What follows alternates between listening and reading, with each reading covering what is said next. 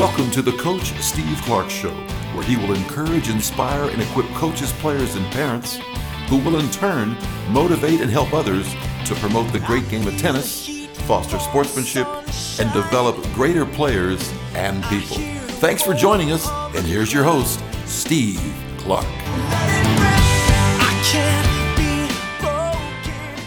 Hello everyone, this is Steve Clark, and thanks so much for tuning into the show. You're going to enjoy today as we talk with not only a phenomenal coach and one of the most respected leaders in professional tennis, but one of the nicest guys you'll ever meet. And that's Craig Tiley, CEO of Tennis Australia and Director of the Australian Open. Today we're going to talk about a variety of things, but as always, the show relates to parents, players, and coaches, so they all benefit. But particularly today with respect to youth, college and the pros, Tennis Australia and the Australian Open, but also we're going to get into leadership because Craig has clearly demonstrated an extremely high level of that, and it'd be great to glean from that. But let me first tell you a bit about Craig. Craig began tennis at 12 years old. He excelled in the juniors in South Africa and played collegiately there. And if I blow this name, Craig, it's Stellenbosch. Yeah, you got it. Where he earned his BA in economics. And after graduating and serving compulsory military service in South Africa, he moved to the U.S. and got his master's in kinesiology at the University of Texas, Tyler. Then he assumed the coaching duties as the captain of South Africa for the Davis Cup, which is really awesome, and remained in that position about 2001. In 1993, he was named the head coach at Illinois, and 10 years later, Craig led the Illinois men's tennis team to the ITA National Indoor Championships in 2003 and 4, and reached the championship match 3 other times in 1998, 99, and 2002. He led Illinois to a crazy 32-0 record and a men's tennis championship in 2003, earning his second Wilson ITA Division I National Coach of the Year award. And he also had the record for the longest consecutive win streak in NCAA history at 64 matches, spanning from their first match of the 2002-2003 season, and it ended in the 2004 National Championships. Craig now serves as the CEO of Tennis Australia, which is the governing body that oversees tennis in Australia, and accordingly serves as the director of the Australian Open, which is arguably the greatest fan-friendly slam, and I know probably the favorite, if not one of the most favorite tournaments of the pros out on tour, largely because of what Craig and his, he would say, everybody that's involved does there. So, Craig, welcome, and how are you? Good, thanks, Steve. I remember the days you at UCI, and I was trying to make a go of it at the University of Illinois. I had no clue what I was doing, but it was a fun journey. Well, in fact, we're going to talk about that a little later because it's an amazing thing what you did there. In fact, we'll just segue into the playing here. But Craig, you've done amazing things as a coach, and you're quite humble about it. And I remember listening to there was a video that was, I don't know how long it was, but a young gentleman was asking you some questions, particularly I think from a business aspect. And you mentioned you had some success as a coach, which is a complete understatement. And but one thing that is not discussed much, if you kind of look things up, but you as a player. And one of the things I want to do is reach out to the young listeners out there, the aspiring juniors, and those maybe segueing into the college ranks or even from college to the pros. Can you share a little bit about your junior experience? What was it like, a kid playing down there in South Africa? I've had some players from there. And how did you start? Did you grow up on hitting on a wall? Things like that. Tell us a little bit about that. Well, it's funny you say that because I did grow up and hitting on a wall. And for some reason, I started pretty late because I was with a family. We moved around a bit, and and when I was introduced to the game by a great uncle and by a school tennis coach, and they both had a deep passion for the game. And you're lucky when you meet people that love the game. You pick up that love for it, and I just fell into it. And it was not many places to play, and but there was a wall. It could be any wall. It could be a wall against the side of a garage or a wall sitting out in the middle of nowhere. And it was always a great hitting partner. And the one thing about a wall, it never spoke back to you, and it always hit the ball back to you, and you could never beat it. And I used to, I grew up playing these imaginary matches and against the wall. If I knew then what I know now, I would have never tried to just hit the ball just above the line on the wall. I would have put that line probably about quite a few feet higher. Then I probably would have learned to have good topspin on both sides, getting it over that line. So often you see these walls out there, and they've got the line the same height as the net, but the ball never travels the same height as the net when you're really playing on the game. It travels much higher than that. So that line should be a lot higher. So that I would change. But yeah, it was great. It was. I just was lucky to be around people that loved the game and to have a family that didn't get involved. That my parents both provided a pathway, and my dad used to say to us, just choose whatever you want to choose. Just go out and do the best that you can. And we were 4 kids, so there's a lot of sibling rivalry. But that's what we all did, all in different careers, different pathways. And I think it is challenging now with with the role of parents. I think that I do think that the parents have a critical role to play in a player's opportunity and development. But I think it needs to be clearly understood what that role is. And it's always important being a parent first. And I was lucky my parents understood that. But being a parent first, and then being an advisor and a mature confidant and a mentor and a guide a second. But I think anytime a parent makes an attempt to vicariously live through their child's success, there's going to be shortcuts and there's going to be some shortfalls. So, the top players in the world, there is one common element. They all have one or two parents that provided that opportunity and were very supportive. In many cases, gave up their own careers to be supportive. But I think sometimes that does come at a cost, because you've got to be pretty guaranteed that you're going to be that your daughter or your son's going to be great. But I think the balance is important. The best. I've spent a lot of time with Roger Federer's parents, and I've known him for a long time, and his parents for a long time, and lovely people, well balanced, and they understood about providing him with the pathway of opportunity. Wow, that's great advice. For me, I'm a parent coach, so half the time when I'm doing these shows with people, the finger points back out, back to me, where it's I got to do both roles and I got to learn how to balance that. And sometimes I trip, sometimes so it's a fine balance, because you're right. You have to be parent first, and that's but then you have to be the coach, and you got to be the tough guy. And it's one thing I'll say, maybe you can tune in on this because you've probably seen a boatload of parent coaches where a lot of times I try and farm my kids off as much as possible to people that I trust and know that they have a different voice, and then they hear maybe the same thing, something a little different, and but you got to be willing to kind of do that. That's 100% right. I always remind people on the men's side of the game, the last 12 years, there's only 7 players that have won a Grand Slam title, so that's over a 12-year span. So to be at the top of the tree is it's probably easier finding a needle in a haystack. It's a very difficult thing to do. However, the great thing about our game is a lifetime of opportunity. You, like me, have been rewarded by having coaching careers. I've had an administrative career now as well, and there's college. There is no better opportunity anywhere in the world other than the United States for college tennis. I think 4,000 colleges in the U.S. and plenty of college scholarship opportunities and playing opportunities, socialization opportunities. That's a magnificent pathway.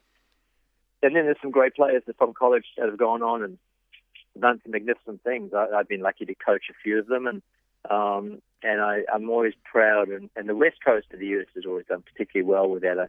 In the USC, UCLA, Stanford, Times, all the other great schools as well. But they've produced some great players. So there's plenty of pathway opportunities. I think parents should generally have the attitude to say, okay, what I'm going to do is I'm going to try and provide my daughter and my son the best possible opportunities that we have the means to do. And but I'm not. I'm going to try and avoid being their coach. I'm going to be their, as I said, their mentor, their guide, or their and get other people to do that work, get the experts to do that work. In your case, like in my case, I have 3 young kids. You know, we have some skill coaching, and you got to balance, like, you know, is that a skill you want to mix with parenting or not? And if that is the case, how do you divide it? And it's hard to mix it. I mean, I left the house this morning, and my daughter's doing a cross country race this morning. I said, go and have a great time, do the best you can, and make sure you win it. And I thought, oh boy, better be careful. Don't add that last bit in. You know? Yeah, that's well, you know, I have a phrase. It's you know, if you know, obviously you and I would agree. I think it's process over product. You know, you get the product if you really put in the process.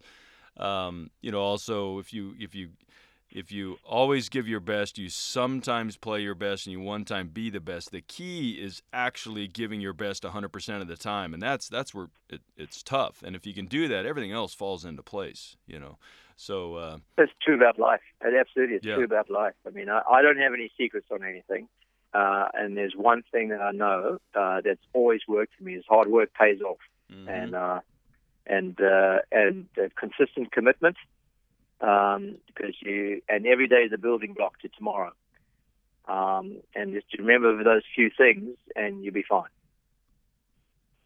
That's good advice right there, folks. Every day is a building block for tomorrow. And that, you know, you can make that as a mini sermon, even in a match. Every point's a building block. Even if you lose the point, it's a building block, you know, in terms of, okay, well, I did the right thing. You know, my daughter was playing this morning, and, you know, she lost the point. But I said, you know what, that was a great point. You did everything right. You know, you just didn't finish the last shot. So next time you finish. So it's a building point. Yep. That's great. Actually, I had to think about that a little bit, because you said this morning, but I forget. You're calling me from the West Coast. So you're in the evening. I'm in the middle of the day here. The next day, Australia's way ahead. Yes. That's because of time zones. Yeah. Well, can you share a little bit about your college, another experience, what you learned from that, particularly, you know, playing? You know, as a player, growing up in the, you know, juniors and a bit in college, who influenced you as a role model and why? You mentioned when you first started the game, but as a kind of a seasoned player, you traveled, you played some satellites in Europe, I think, and then you played college. What things stuck out there, and maybe some people can learn, like what role models influenced you and why, things like that? Well, I think where I was lucky, I realized very early on that I wasn't going to be a tennis player, and that wasn't going to be my career, but I was going to use it as a platform to meet people and to expose myself to the world a little bit, and to develop further skill and knowledge. So I always had an ulterior motive. There was never any pressure, and that's probably fairly evident in the way I hit the ball. But yeah, at the University of Stellenbosch, I was lucky. I was around Jaroslav Hober and Philip Sodland, who, you know, Jaroslav Hober was old Yugoslavian champion, no longer with us, but a brilliant coach. And all the top players from Africa used to go down and work with him down in Cape Town and Stellenbosch. And so those were coaches. I was influenced in college by coaches.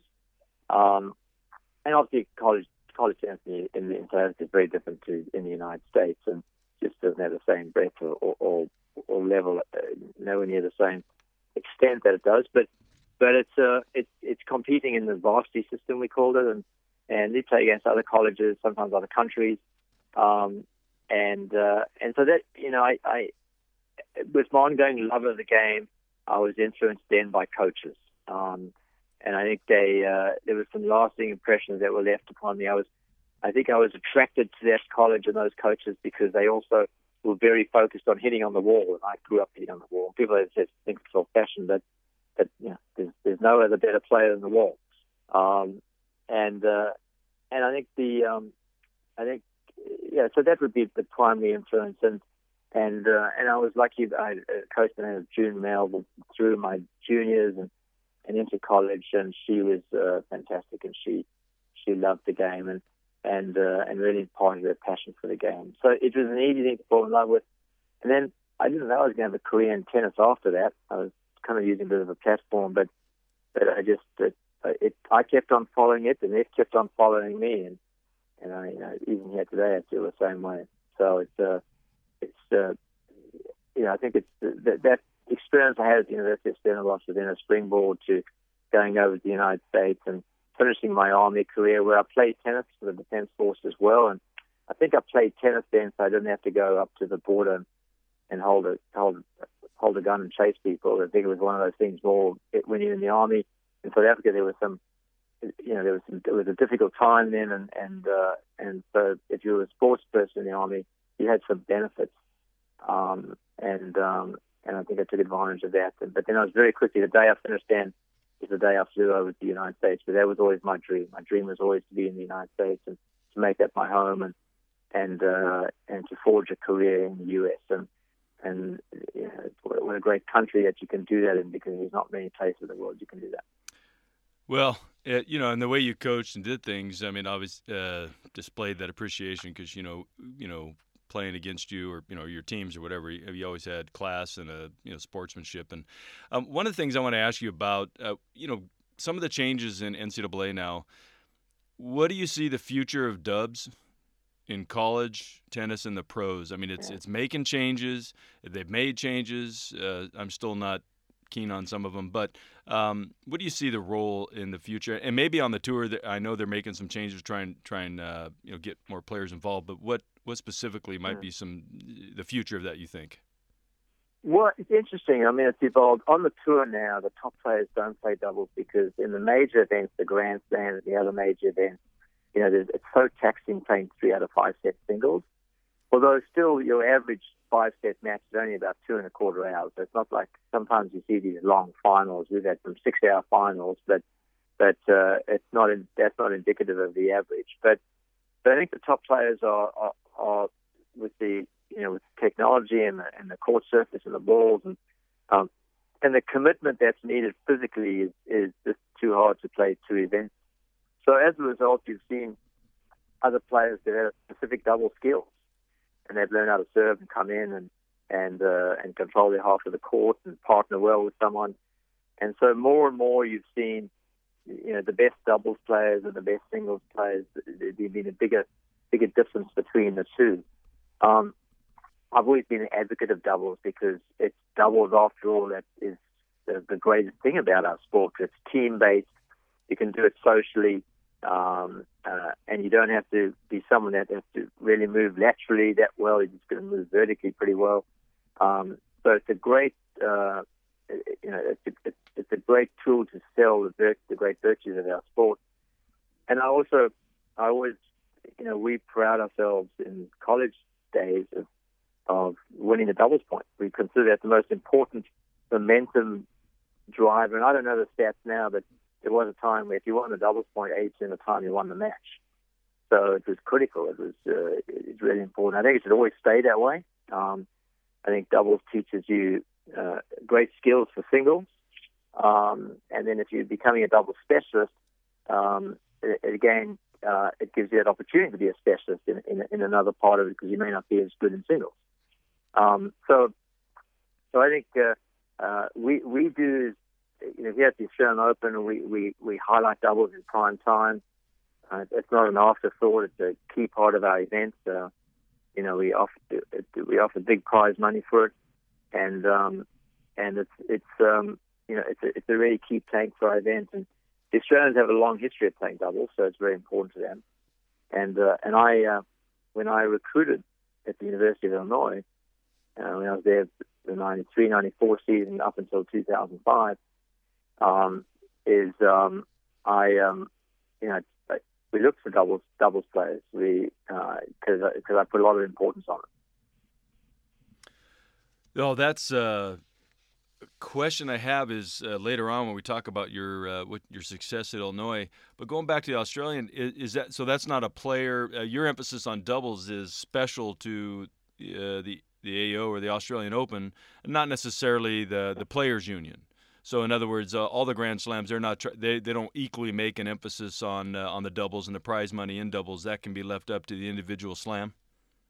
Yep, each slam makes their own decision on how they showcase doubles and what kind of prize money they offer and how they put it in the schedule, where they put it. You all make your complete independent decision. I have an affinity to doubles. I have a love of doubles. I think people in Australia particularly like to watch doubles, and so we can. So doubles is relevant and is important, and there's big prize money on it too. So I think the ITA, the Intercollegiate Tennis Association, and the NCAA and all the other entities, should not be minimizing doubles, minimizing its influence. It's a key plank and part of our game. And look at all the clubs out there. What most people are playing doubles. They're not playing singles. So don't lose its importance. Don't lose its significance. Well, I agree. Particularly, like you said, it's the most popular sport within tennis, the dubs. So, as a coach and observer at the highest level in the juniors, collegiately, or on the pros, what have you seen as the signs of a player that has what it takes to take it to the next level? So if it's junior, maybe to college. If it's college, maybe to the pros. Or so, in other words, what would be your top 5 characteristics of a champion? It's an interesting question. I'll preface at the beginning by saying there's a lot of research out there that says some of these characteristics are innate and that you're born with them, and some of them are trained. And I recruited a lot of players over the time, and it's been around some of the greats of the game, and so I would probably just talk to what commonalities I've seen there that is repeated in the great athletes and the great players. And the first one would be commitment. That everything you do, every decision you make, every ball you run for, every position you hold, every training session, it's just complete commitment. And there's just no excuse. And this would be the first one. There's no excuse on anything. And it's just complete commitment. I think the second would be consistency. Everything you do, as I mentioned before, is a building block. But a lot of the top players I deal with now, they're very consistent in their preparation, what they do, in their warm-ups, their cool downs, how they approach a match, and the type of work that they do in their preparation, but they're just very consistent, and nothing breaks that consistency. The third thing, which I think is key for juniors, they don't look to other people or other things to solve their problems. They solve their problems themselves. So a bad umpire or a good umpire, or your mother or your father, or the balls weren't good, or the wind was too strong, or the sun was in my eye, whatever it is. But there's no other reason other than your own position, and you solve your own problems. The problems that you face with are your own problems, and you've got to figure them out. You've got to deal with them, and that relates to the kind of the independence of decision making. And I think that one that's often missed. And when I was coaching, if a player got annoyed at something else, I'd always have a conversation with him, and I said, now, what is that something else or someone else going to do to help you? They don't have the racket in their hand. They're not hitting the ball. They're not running after the ball. That's you. You got to figure it out. So I think that's critically important. I think the fourth thing is the willingness to learn. As you go on the journey of commitments, consistency, and solving your own issues, is also having a great attitude and a willingness to learn. If you're in a leadership role, it's having good empathy. If you're a good coach, it's listening to others and learning from others.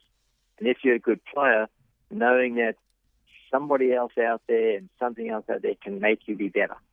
And if you're willing to listen and willing to learn, it's amazing what you can pick up and how you can progress. the best players are the best students of the game. And that's really important. The best players are the best students of the game. With deep understanding of either its history, but a deep understanding of what it takes, to be great. And probably the fifth and final thing, Steve, is the realization is the journey.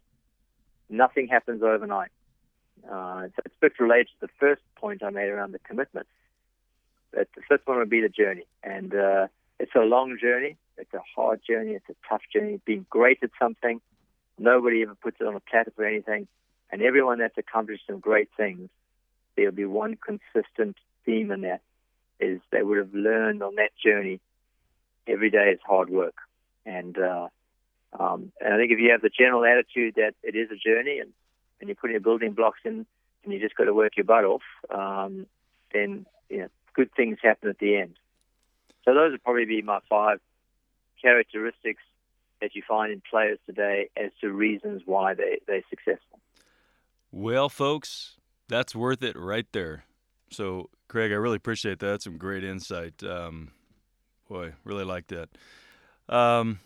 Segueing on to coaching, after you began playing, or after you finished playing, and you began your coaching career, well, now I don't want to put you on the hot seat, but now you're removed from NCAA coaching.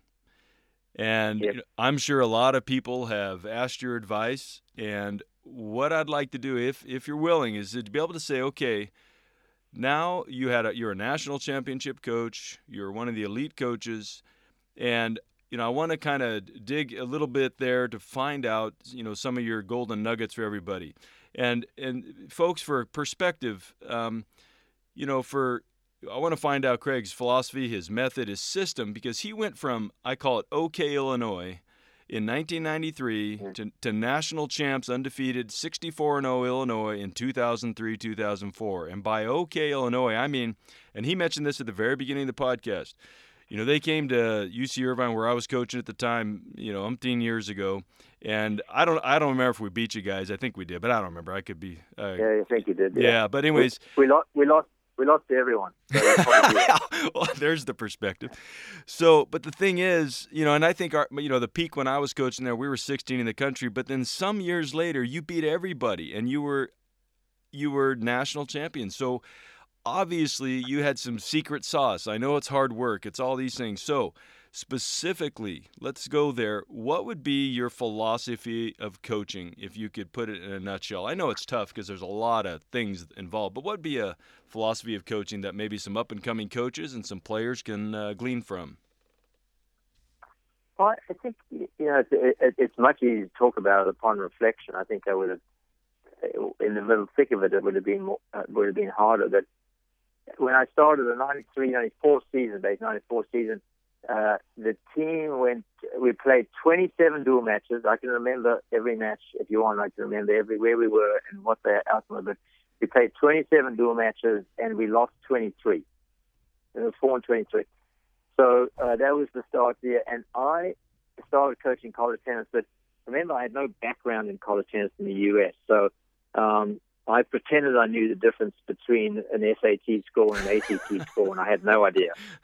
And I remember going to the athletic director once when I was recruiting a player from Texas, and he had an ACT score, and I said, "This guy's a genius. He's got like 17 out of 20, whatever it was." And the athletic director said, "That's not high enough to get into the University of Illinois." I mean, so it was one of so I think I was fortunate in the fact that I had a clean slate. I didn't have any negative influences, and my influences were positive because I was there. My initial goal was there to get a PhD, and then I was offered the position on an interim basis. And then I thought, oh, this is pretty cool. I get my funding, my studies funded, which is part of the deal. And then at the same time, coach the team, and I'll do it for a couple of years, and then someone else can come over. And then after a year, the athletic director said, "Would you like to be the full-time coach?" And then I said, "Does that mean I have to give up studying, still finish your PhD and be the coach?" And so it was. So that's when I just started, and then I just asked questions. I could learn from everyone, I remember at the time there was an Ohio State coach, and he said to me, I don't know why you took the Illinois job. No one cares about tennis at Illinois. You'll never win there. And I thought, that's cool. That's cool. Just being motivated. Someone just motivated me. That's great. That's right. just like you're giving me a reason. And then we won 8 straight conference titles in that period, and Big Ten titles. So we became pretty quickly dominant in the Big Ten, and then we're consistently top 10, top 5, and national indoor champions a few times. And then we culminated in 2003, the season being the great season of undefeated in the NCAA title. But my goal was never to win an NCAA title. The goal was never to be number 1 in the country. The goal was always to, whichever athletes we had on the team, to get the best out of them. And then if it happened that we won, great. If it didn't, they would walk away from university with a life skill. They would have graduated and walked away with the life skill of playing. And my best friends now today are players that I coached between 1993 and 2005, a 12-year stint. And we've gone through, some have got married and have kids, and others haven't, but they've all gone on. Every single one have gone on and had a successful career in something, and I'm very proud of that. But I think the biggest thing at the beginning, Steve, would be just the insatiable appetite and desire to learn and to listen. And I was fortunate that I didn't know much, and I never claimed to ever know anything any more than anyone else, because I didn't, and today I don't either. So I think that brings out. I think it does bring out a certain empathy and humbleness in you, and then people will come into your world without you forcing them into it, and they will be willing to help. And particularly, I found out in America, is in the United States, what I loved about America is that people generally want to help, and they want to help for the right reason, because they want to help, not because they want to advance their own career or advance themselves. And I really love that about the culture in the U.S. And I think I think it still exists. My wife's American. We go back every year for a full month in the summer. Our kids and we're all U.S. citizens as well. So there's always a deep passion for the United States. And I think I was very fortunate because I was around people. We were also in the Midwest, cornfields.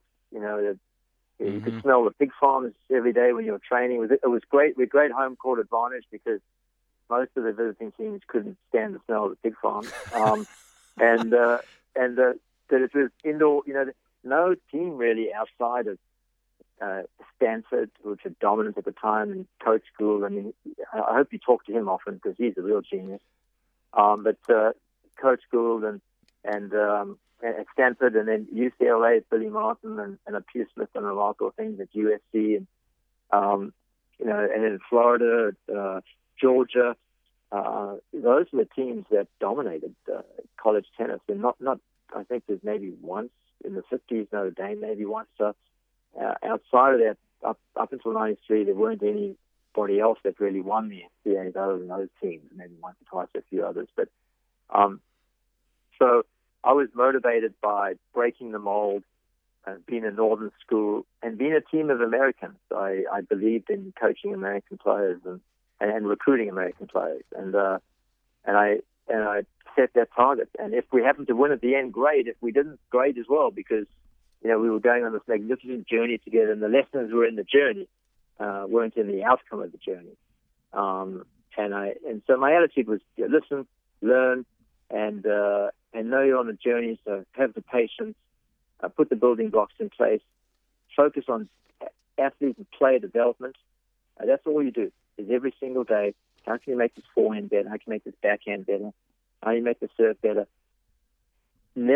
Every single day, we would work on someone's strength. Never forget the strength. And we spend more time working on a player's strength than we do on the weaknesses.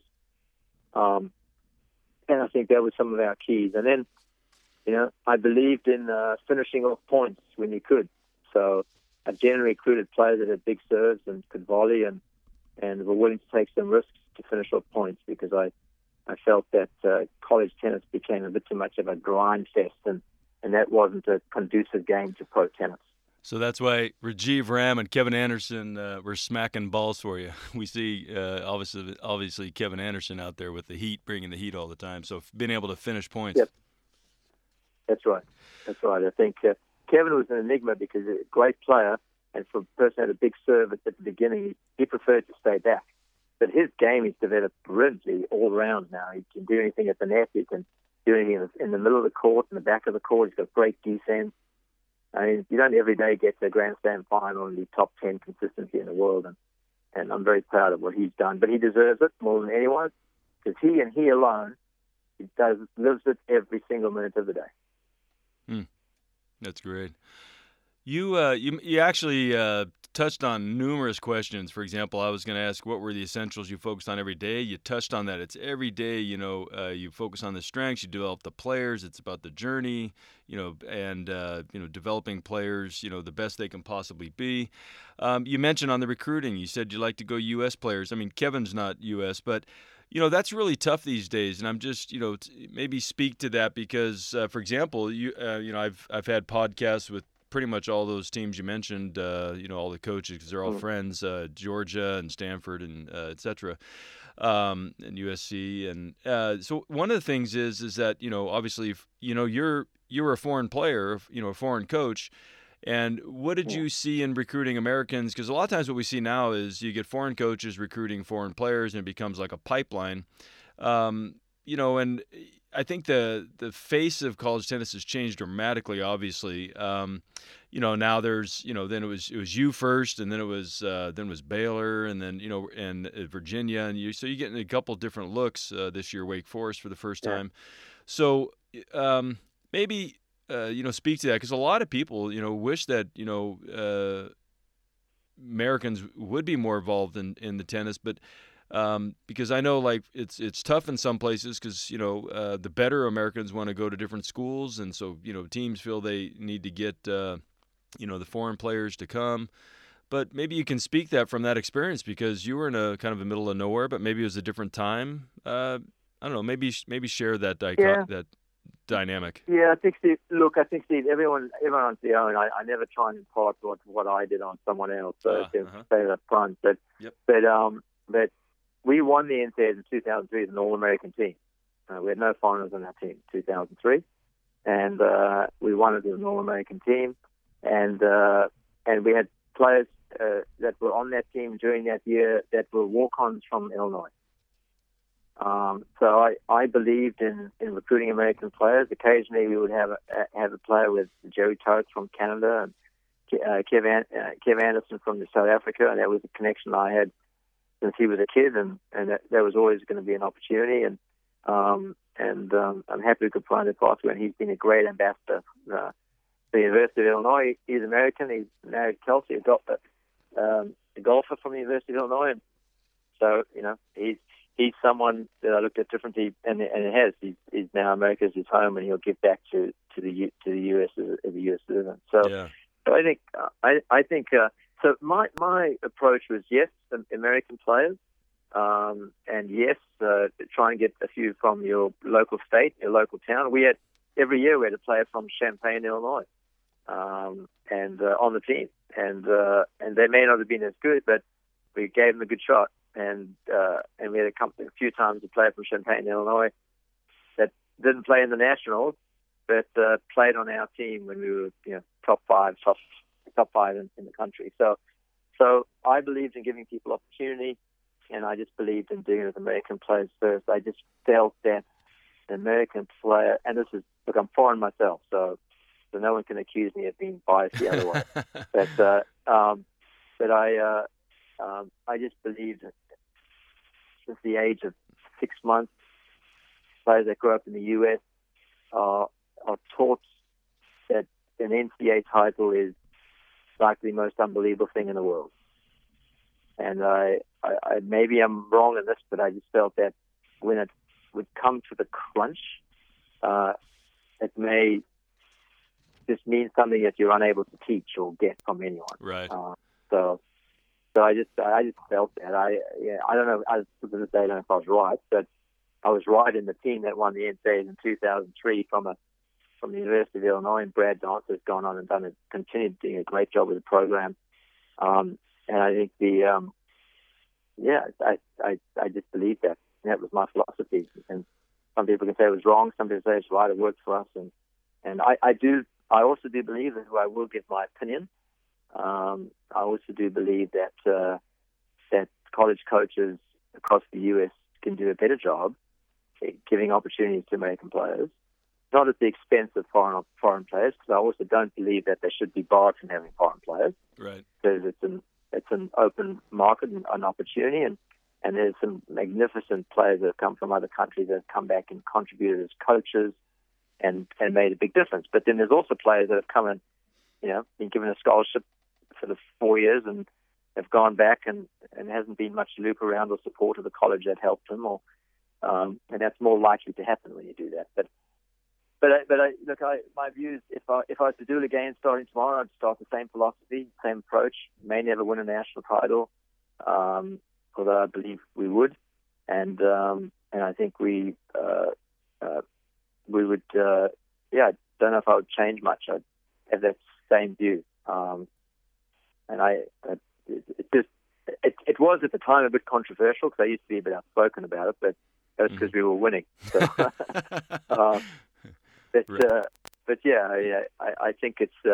I just think we just got to be careful. That's all. Right. Just, not having the dial go too much the wrong way. Right. Yeah, I remember those discussions at the National Championship Coaches meetings. So I got a question for you before we move on to talk about leadership and the Australian Open. I do want to spend a good chunk on that. So I do want to just briefly ask you, though, because you are through and through, a sportsman. And the teams you had are sportsmen. And you see a lot of these, teams out there, and they're just great sportsmen. And one of the things that, it's interesting in doing some writing and a lot of reading, but particularly in some writing, there was a former football player, Joe Ehrmann, and he has a book called Inside Out Coaching. But he addresses this issue as well. The true sense of competition, from the Latin competire, the whole idea is you and I play each other, and this is what's so awesome when you watch these amazing 5-set classic grinders, and the two guys or gals at the end just really, they usually say, you know what, he or she brings the best out of me, and that's why I love this competition. And that's how it's supposed to be. It's supposed to be you and I. We hope each other plays our absolute best. We get out there and we have a slugfest, and afterwards, obviously we want to win, but we're going to throw the kitchen sink at each other, and that's the best possible scenario. The issue is, and you're probably aware of this, it's been going kind of viral on the Twitter, is this issue of bad line calls in college. And I only want to touch on this because I want to get your opinion. Sure. It seems like it's becoming worse, and even Steve Johnson and some other people chimed in, and Brad Gilbert, and it's just it's becoming a problem. And I've seen it in some other conferences, etc. I won't mention names or anything, but where as coaches and leaders, as parents, and as we're bringing this thing up, maybe give some advice or some observations, because in the pros you have lines people, but should we try and push? Because obviously it's not coming from parents and coaches when these guys are doing this or gals are doing this. Do we try and get more lines judges at tournaments for youth, or what are some solutions to help get the sportsmanship level up? And like Little Mo, they do an amazing job. Carol Wyman at the Little Mo Internationals. I mean, the sportsmanship level is off the charts. They intentionally reward it. I have a tournament I run, and I intentionally give a trophy for sportsmanship. So maybe those are some things, but what are some observations or maybe ideas you might have just to speak to people out there and say, look, this is really a sportsmanship sport? That's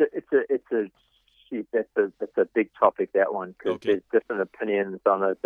But I can tell you there's simple solutions. Tennis is interesting. Tennis is it's the most officiated sport because you have two competitors, two athletes, and mostly you have 7 or sometimes 9 or more officials on the court. But it's also the least officiated sport because you can go and play a junior event and there's one referee and maybe a couple of chair umpires, and they're just walking around the grounds, and everyone's self-officiating. So it's got its challenges in that it's sometimes not economically viable to have someone on every line. But I don't think, my view is, I don't think any match should be played at any decided which levels without, it's an official match without a chair umpire. So that should be the standard. That's about the investment in our sport. And then when you get to the collegiate level and the professional level, you shouldn't play any match without a minimal crew. Because I just think it's going to be really hard. You can have the greatest sportsman. You mentioned Steve Johnson. He's the greatest sportsman and, in my view, one of the greatest players, definitely one of the greatest college players ever. And I look forward to seeing him every time we're on the tour, because there's a man who's like he's the model for my kids is how you'd want them to be, and I think that so having more role models like that, the Bryans come to mind as well. That having that Bob and Mike, and having more role models where it's an easy aspiration to see, and there's great fairness in the play. But a lot of that comes from the parents, the people around those athletes too. So the first thing I'd say is that don't chance it. Is get the right number of officials. Definitely sitting in the chairs, at least one on the court. So they should never play a match without one on the court. And then as the stakes are getting higher, you may have to have a minimal crew of 3 to 5 potentially on each court. You work out how you do that. That in itself starts to take away the attempt to cheat. But the cheating takes on different forms. It's not only line calling now, it's match fixing and illegal gambling on tennis. And we're trying to get on top of that as a global sport. But and drugs, anti-doping. So I think the stakes have just changed, where people try and find any angle. I don't think you'll ever change. People still trying to find an angle, right? But you should change how you deliver it. Well, and I think that's important. Yeah, and I agree 100% on and this is interesting because with juniors, I think it's funny too. I mean, I'm personally of the opinion that we need to do some deep thinking and some changes, because think about a sport where no coach or parent is allowed to coach their child in the middle of a competition. Soccer, football, baseball, basketball. That's how you learn, is immediate feedback. Yet in tennis, we can't do that. And the same thing with officiating. Can you imagine a soccer game out there with no officials? And so it's, I agree 100%. And the problem is a lot of people want to make money. So they're more transactional in how they deal with tennis rather than transformational. And if they were transformational about it, they would say, you know what? I don't need to make $10,000 on this tournament. I can actually pay, you don't have to pay, certain officials. We could pay, court monitors, but make sure there's, so I love your advice on that in terms of, even for juniors, having a chair umpire or somebody on the court to kind of keep the match going and teach them actually how to do some things. Correct. Yeah. Well, you mentioned a few things. I think tennis, a few things I think needs to happen in tennis. Get rid of the no lets rule, because that's cheating too. Just get rid of it. Every ball that hits the net and bounces over, it's in play. You got to go and figure out a way how to get it. Agree 100%. So get rid of that. And allow coaching. Absolutely, I agree with you. Allow coaching on the court at the right time, from the right position. Mm-hmm. So you have a coaching box or something, because coaching is teaching, coaching is learning, coaching is feedback. And then you can have registered coaches do it. So it can't just be any random parent. It's got to be a registered coach that does it. That's probably a big enough to crack, but I think that should be allowed. And then no junior match, no sanctioned junior match should be played without someone sitting on the court. And we all struggle with the cost of investing in that, but we've tried to do that in Australia more and more and more, and getting closer to it being that way. And then when the stakes get high, you've got pro circuit events and college tennis events. Then you probably need a bit more of a one-person crew. And you know what? We can afford it, because we can afford our sports are. It's a sport that's got resources, and it's just where we put our resources. It's a priority decision. Right. No, I 100% agree. That's great.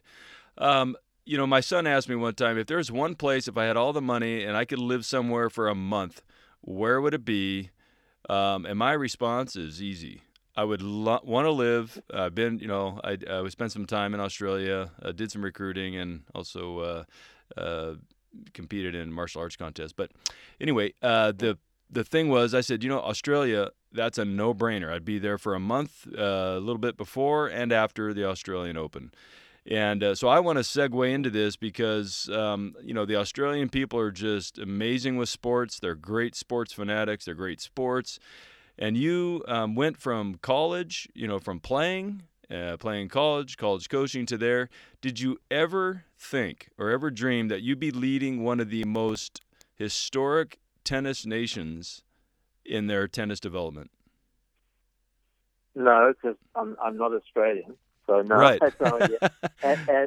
and also because I did the same thing you did. I came for a month and stayed for 10 years. So it's like, I was given. I was fortunate. I was coaching at the University of Illinois. I was approached by a headhunter where I'd be interested in a role down here to come and run their whole performance program, their performance plan. I thought that sounds great, and I'll give it a go. And the CEO at the time was a former college player. Again, that's why college tennis is magnificent. Steve Wood, he played at Louisiana and LSU, Louisiana State, and so I was recruited to come down here. Spent a bit of time, a year later, I was running all of tennis, and then a year later running the tournaments, and then a few years later being the CEO. So I've been lucky. I've progressed in the organization, but I don't have any. That wasn't on my bucket list or my plan list or whatever. That went along with my philosophy. It's just every day do something, treat people like you want to be treated, and remember you meet the same people on the way up as you do on the way down. So, if you treat them like crap, then you're going to be treated the same way on the way down. So, I've just lived that philosophy and then being in this environment, it's been fun, and the sport's really grown. It's the most participated sport in the country. It's number one as far as participation goes. It's the most watched sport in the country. It means a lot to Australians because they've got a deep history. The golden era in the 50s, 60s, and 70s, every second Grand Slam was won by an Australian. They really dominated the world in tennis. Not recently, but the world in tennis has changed, and no one is dominated anymore. The US doesn't like it should. And I've always felt that if the US is on fire and they're dominating in the men's and women's, then the global sport is really healthy. So I think there's many more nations competing, and I've been lucky. It's been fun to transform the event. I come from a playing-focused background with playing and coaching, so we invest in the player experience for this to be their favorite place to play, the players. And we get 1 million people come through our gates each year, and it's fantastic that we're able to have that kind of number. And that's grown substantially. That was never the case. And we've spent $1 billion on redeveloping the precinct. We've got 3 stadiums with retractable roofs, and we can get 85,000 people in a day through the stadium. It's still comfortable, and the biggest thing, we're right next to the city, and the sun's shining that time of the year. Normally in the US or the Northern Hemisphere, it's the middle of winter, so people are quite happy to come down in January and enjoy a bit of sun. Yeah. Well, my question was a bit rhetorical because I had a feeling you're going to say, well, A, you're from South Africa, but B, here's the thing is the kids out there or young people out there, even, post-college is, I think you hit on it is, you don't know. You're just doing your thing and you just every day you just give your best and you never know. And particularly with tennis, it's a great networking sport. You get to meet people and you kind of almost never know. And so a lot of people, I think, set their goals and they don't realize that as they're going through some of these, while they're playing and training, and even if they're on tour and they got practice partners, I mean, a lot of these things can segue into life-changing opportunities like it did for yourself. So maybe that's a great lesson for the youth out there. That's right. I mean, control the things you can control. You can control your effort. You can control your attitude. You can control how you treat people, and particularly your parents, your mom and your dad, and your family, and those close to you. You can control the commitments you make. You can control how early you wake up in the morning, what time you go to bed. how much homework you do, what food you eat, how much you train. You can control all that. So you control that really well, and you do that on Monday, and you do that on Tuesday, and then you do it on Wednesday, maybe take a break on Thursday, Friday, Saturday, and you do it every day, and all of a sudden it goes from being 7 days a week to 30 days a month to 365 days a year to, 5 years. And then you wake up one morning and it's like, geez, how great is my life? Everything's going my way. I'm having success over here. I'm having success over here. Everyone tells me how great I am. Everyone wants to be like me. How did that happen? But most people cannot see into that future because that takes work, effort, and commitment, and that's hard. Right. And that goes back to what you said, the top 5 things. The first thing was that commitment, and then consistency, right, et cetera. So, and that's right. I think, people often, I've got, the guys that run the US Open, the US Open, they do a magnificent job. And they laughed at me because they said, I went from running a challenger in Champaign, Illinois, a USTA challenger in Champaign, Illinois, to Grand Slam. And I didn't have much in between. And people said, geez, how do you do that? I said, the principles are exactly the same. It's just the scope is bigger. There's more officials, there's more people, more money, more players, but the principle is exactly the same. So it doesn't matter the size of what you're doing. The principle is the same. You can be running a company of one person and running a company of 1,000 people. Like I run a company of about 500 people, and it's the same. It's the same principles of how you approach things. So it's not, as I said at the beginning, I don't have any secret sauce or secret. If I did, everyone would be doing it. But it's straightforward stuff. But it's not easy. It doesn't sound easy. You got to make sacrifices. I didn't mention that earlier on, and I had to do that. I've come to a different country. I've lived on 3 different continents. I've been lucky, but I haven't been afraid to pick up. I haven't been afraid to take risks. I run this business with a great team. I think like I recruited players that were great. So, the coach is only as good as their players, and a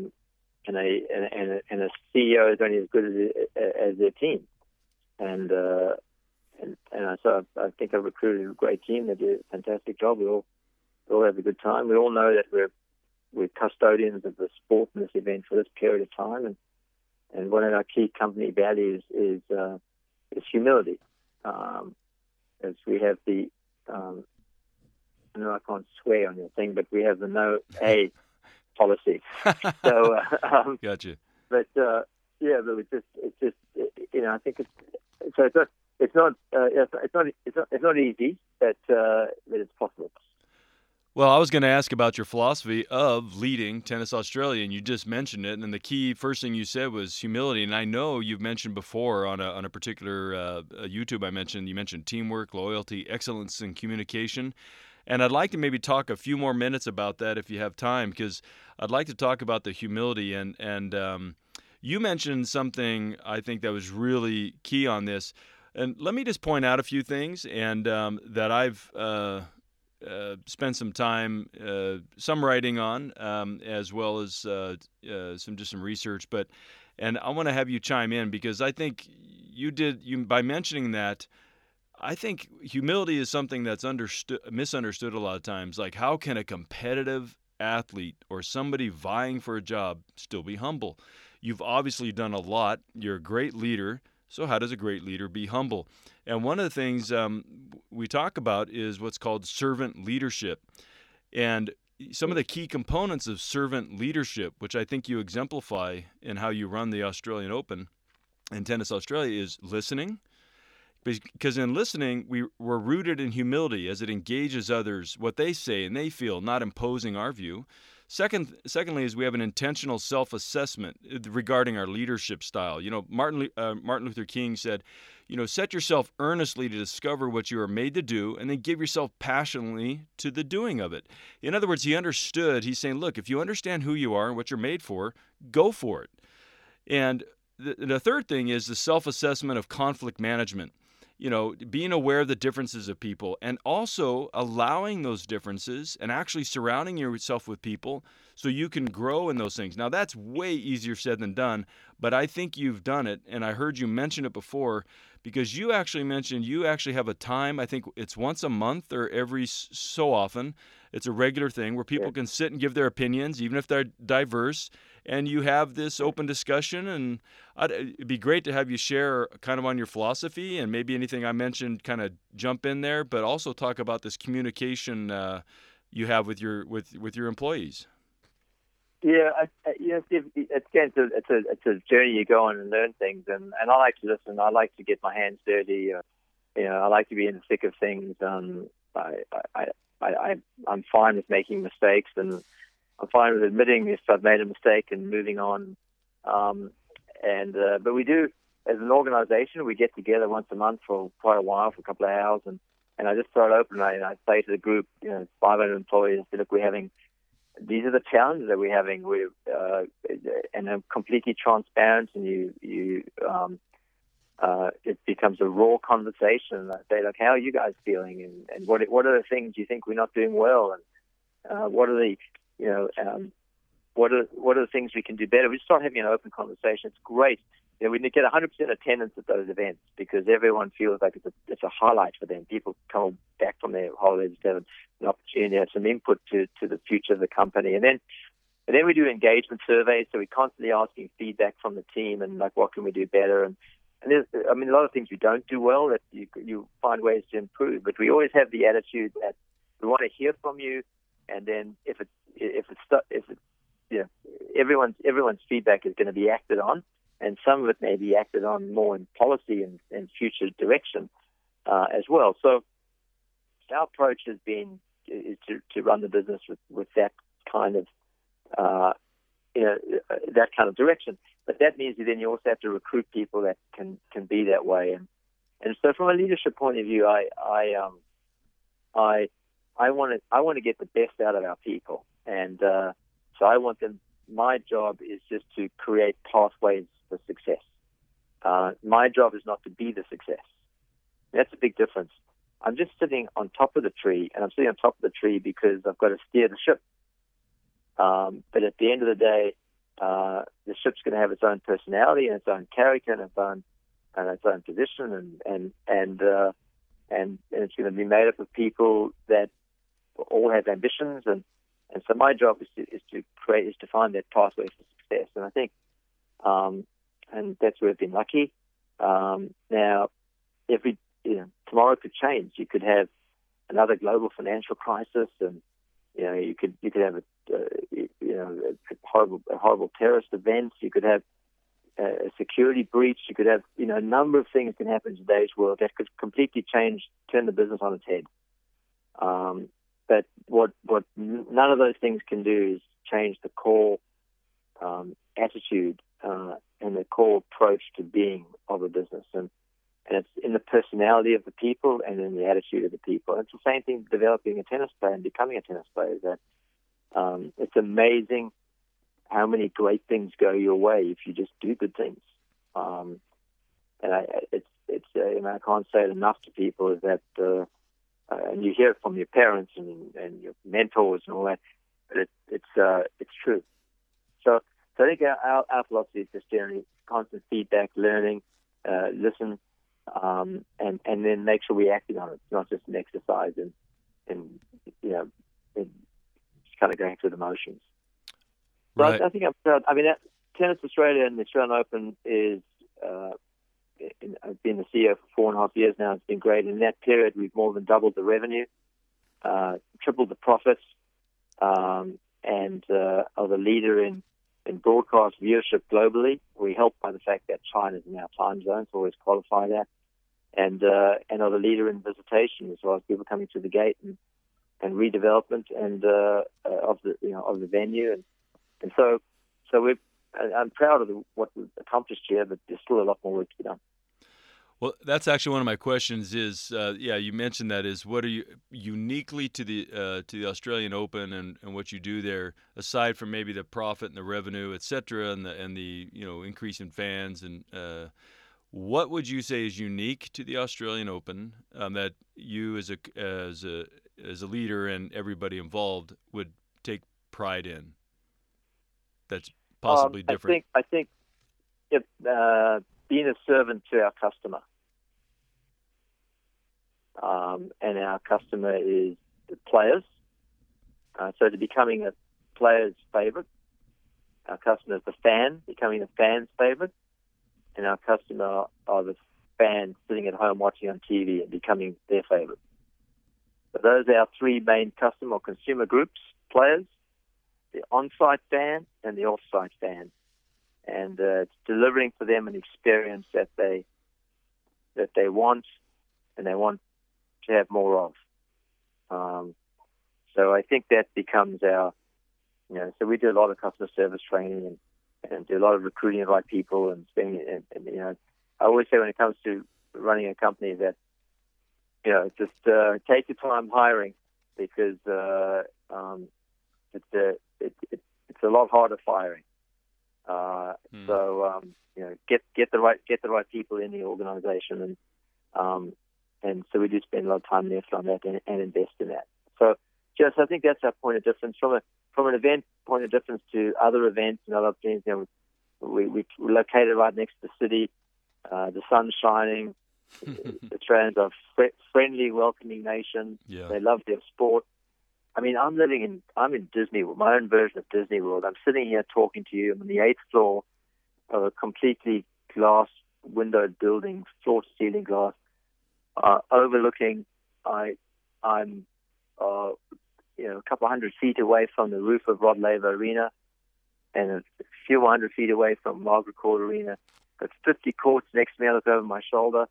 And tomorrow night, if I want to go to a concert, I can walk across the street and go to a football game, go to a rugby game, go to a basketball game, all here in the precinct, and I can catch a train and be at home in 20 minutes time, or get in my car and take 30 minutes. So it's dream world. It's like my own version of Disney. You can't go wrong. A little different from where I'm sitting. That's awesome. That's fantastic. Well, I do want your thoughts on this. This humility topic is in today's world of self-promotion, and I just got a couple more questions, is self-promotion, whether we're coaches or, trying to get that job, or even, so I guess two parts to this is, the self-promotion when we got LinkedIn, we have Twitter, we have Facebook, and inflated resumes, and people are trying to promote themselves. How do you balance that, with the humility and being, as you've done, or other people you're looking for to work for you, et cetera? How do you balance that? I think the toughest people are going to experience it are our kids. I think it's going to be easier. It's going to actually be harder, because prioritizing in your life with the demands that you have because of social media is just going to get worse. But I also think we have an opportunity to become better decision makers, because we're going to have to learn to prioritize. It's 24/7. The time zone doesn't help us down here, and social media make it 24/7. I always say at the end of the day, there's one thing when you go to sleep at night, you put your head on your pillow. There's one thing you have, and you guard it with your life, and that's your reputation.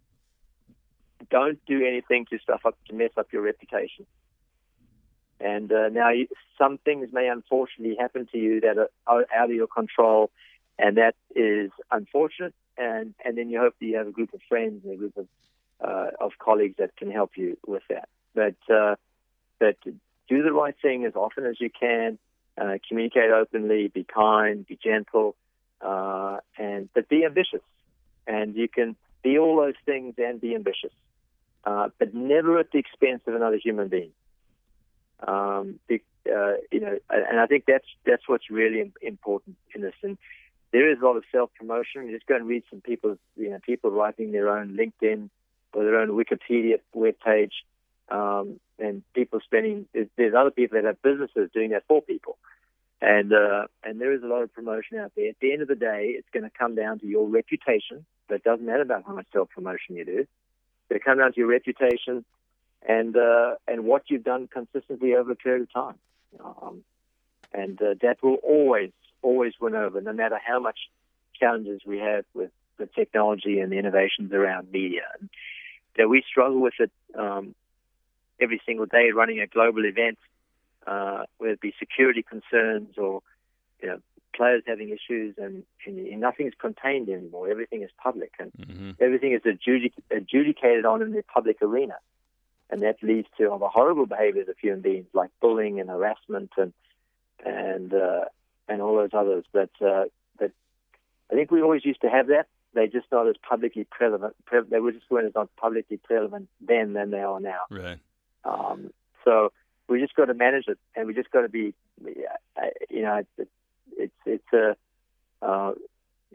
you'll remember. I think that's why we lost you, Steve, because I forget now. I was martial arts. I think I was nervous about facing you if we beat you. So, but I remember being around you. The team doing a good job with your team with respect. Players looked people in the eye and shook their hands, and lost fairly, won fairly, and I think that that's what it's all about, and that's what we're going to teach our kids. It's not old-fashioned. That is that's what's determining the opportunities of today. No one, as I mentioned at the beginning, no one gets anywhere with taking shortcuts ever. It's only a temporary solution to take a shortcut, and maybe temporary success. Sustainable success, forget it. And there's not one leader in this world, there's not one successful person, there's not one great tennis player that has got there through shortcuts. So if you're taking shortcuts, stop it. Yeah. You're going to get nowhere. That's great. So, Craig, last question. What's next for you and Tennis Australia? Anything that the world might want to know that, or is some things hush-hush, but what's new on the horizon? What's the next vision or goal for Tennis Australia? Oh, that's a great question. I actually asked that the other day, and I've been the CEO here for 4.5 years. It's been a magnificent journey. I'm not a believer in staying in the same place for life. That's just my view. Others have different views, which is fine. I think it's good to get some change.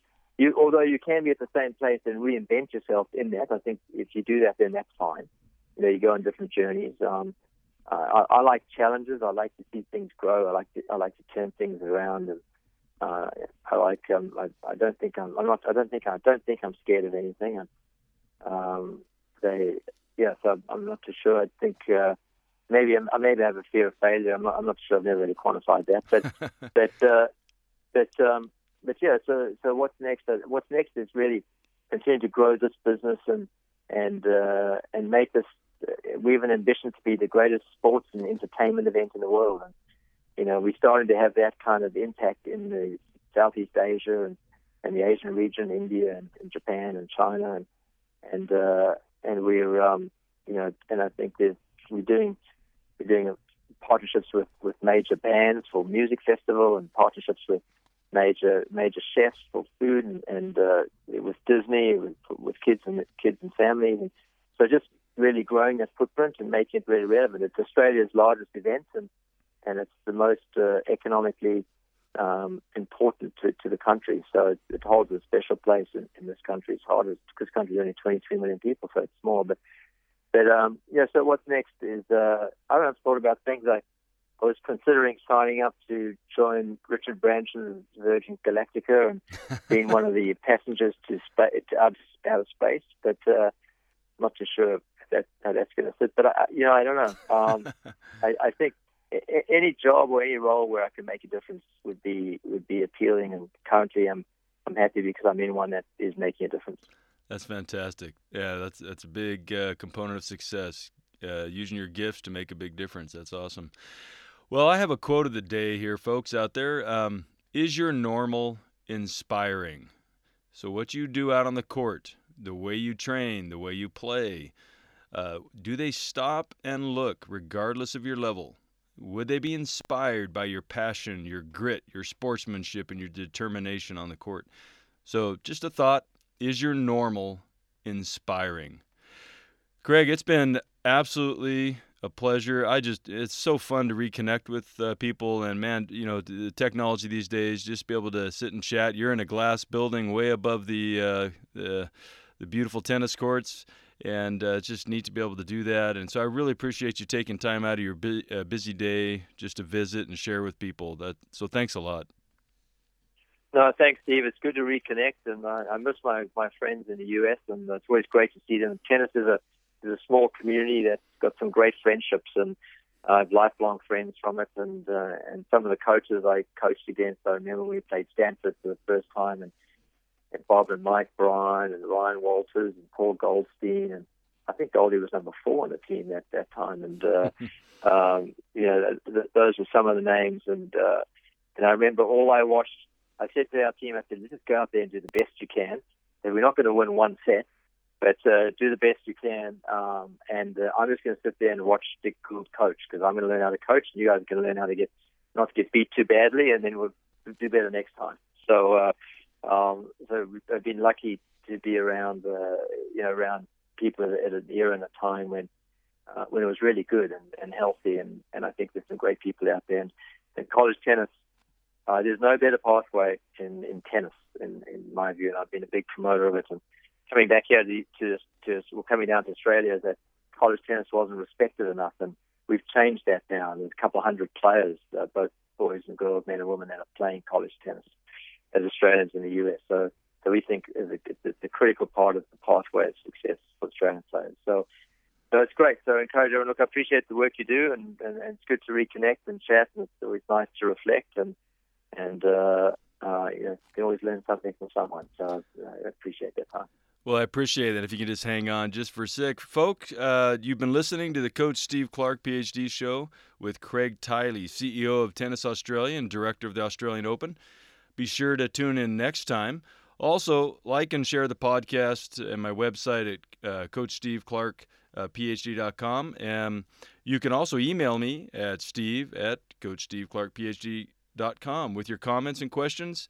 The introduction and ending music is Let It Rip by Mike and Bob Bryan, who Craig knows quite well. And the intro narration is by the legendary tennis Pied Piper himself, their father, Wayne Bryan.